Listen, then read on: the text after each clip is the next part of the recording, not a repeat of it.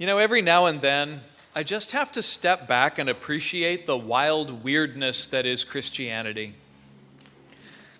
We are a group of people who believe that the universe is not random, but has purpose from beginning to end.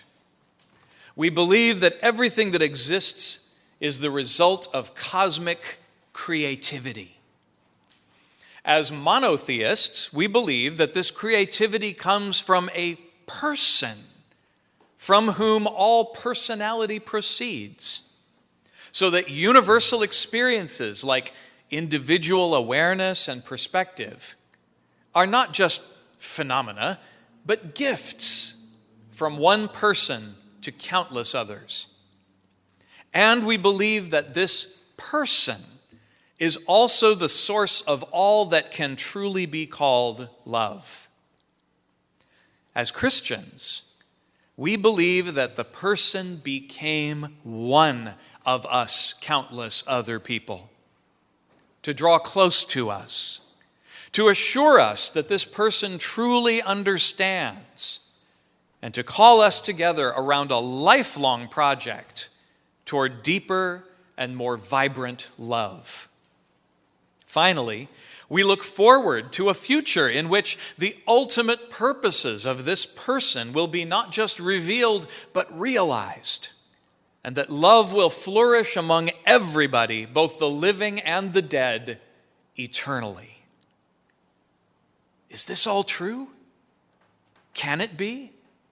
Is it possible? And how can we even know? Well, it's not like we just choose to believe these things with no evidence at all. In the 13th century, when Thomas Aquinas was formulating philosophical theories of just about everything, he used the concept of revelation to talk about things that we only know because God has chosen to reveal them to us.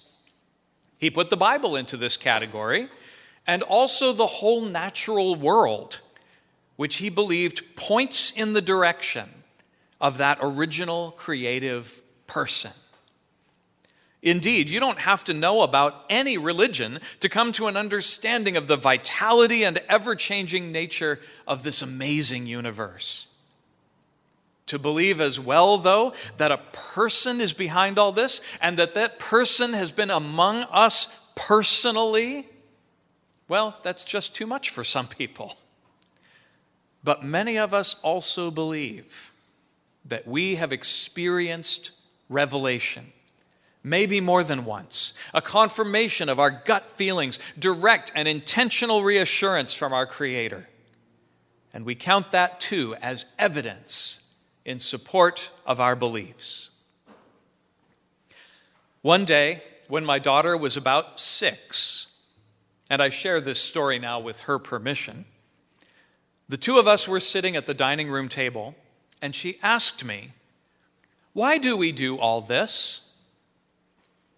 I don't remember what specific project we were working on at the table at the time, but I asked her whether she was talking about that. "No," she said.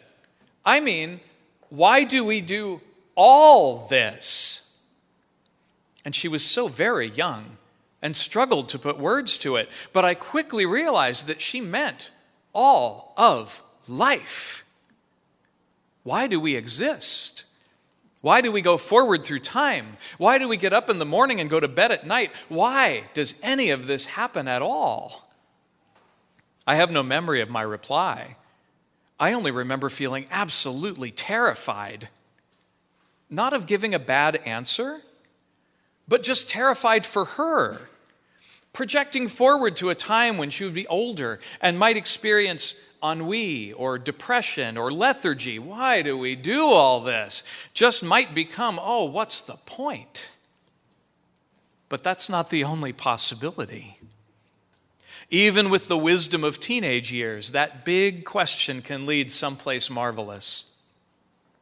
In her novel, Their Eyes Were Watching God, Zora Neale Hurston writes a scene in which her character Janie is 16 years old. It was a spring afternoon in West Florida, Janie had spent most of the day under a blossoming pear tree in the backyard. She had been spending every minute that she could steal from her chores under that tree for the last 3 days. That was to say, ever since the first tiny bloom had opened. It had called her to come and gaze on a mystery. From barren brown stems to glistening leaf buds, from leaf buds to snowy virginity of bloom, it stirred her tremendously. How?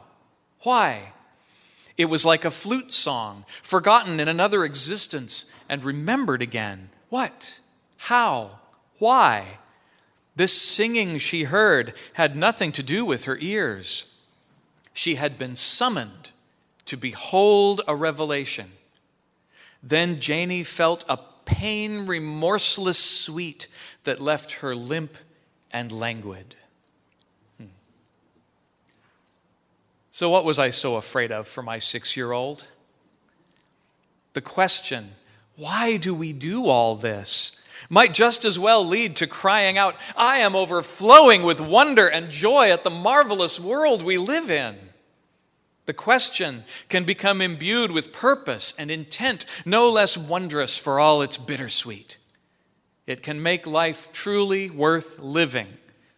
Or as we say in Christianity, it can become yet another experience of salvation. I believe that one crucial function of the church is to be the place to bring that feeling of revelation when it comes to us, even at a very young age, maybe especially at a very young age. Why do we do all this? Why indeed? Oh, child, have I got a story for you. So receive it as a big story.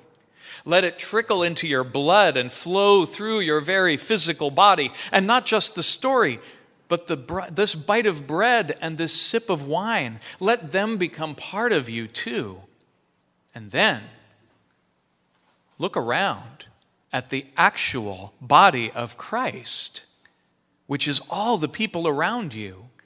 All these older and younger people, people who are a lot like you and people who are very different from you, people who love you and people who don't know you yet, and people who will need to be reminded to get to know you again every year as you grow up so that they can continue to treat you with respect and dignity. Look at them and then let them into your life too. Your question is the big question. And here in the church, we answer that question all your life in as many different ways as there are people. You get to keep asking it and keep answering it for others. You never have to stop wondering about it.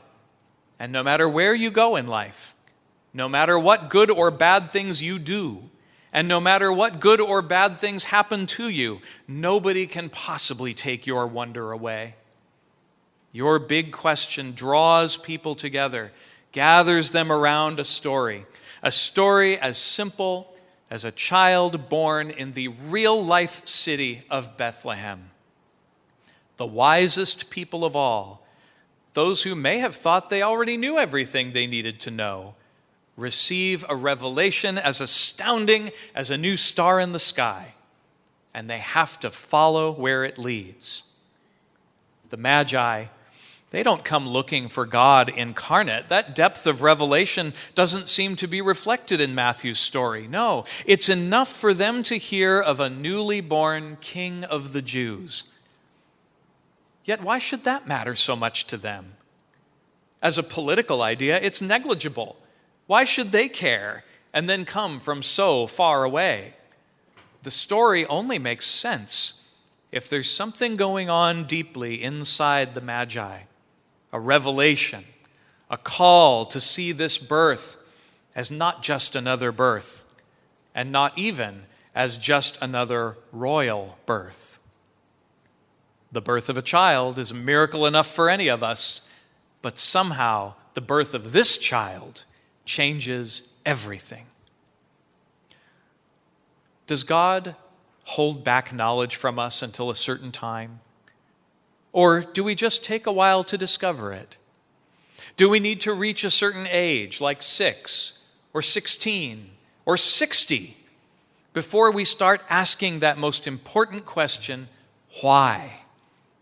And when we do start asking it, will there be in our lives people and situations to help us make sense of our epiphany, to begin to come close to the wisdom of God in its rich variety?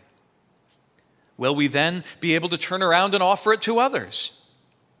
I truly see that through the church, God offers non-instinctive approaches to the problems of the world. Get a bunch of people together who don't necessarily share a lot of things in common in their day-to-day lives. Invite them to focus on serving God and others and not just themselves. Watch love develop and grow and spread. Rinse, repeat. When this approach succeeds, rejoice together. When it fails, repent. Work for reconciliation and wait for resurrection.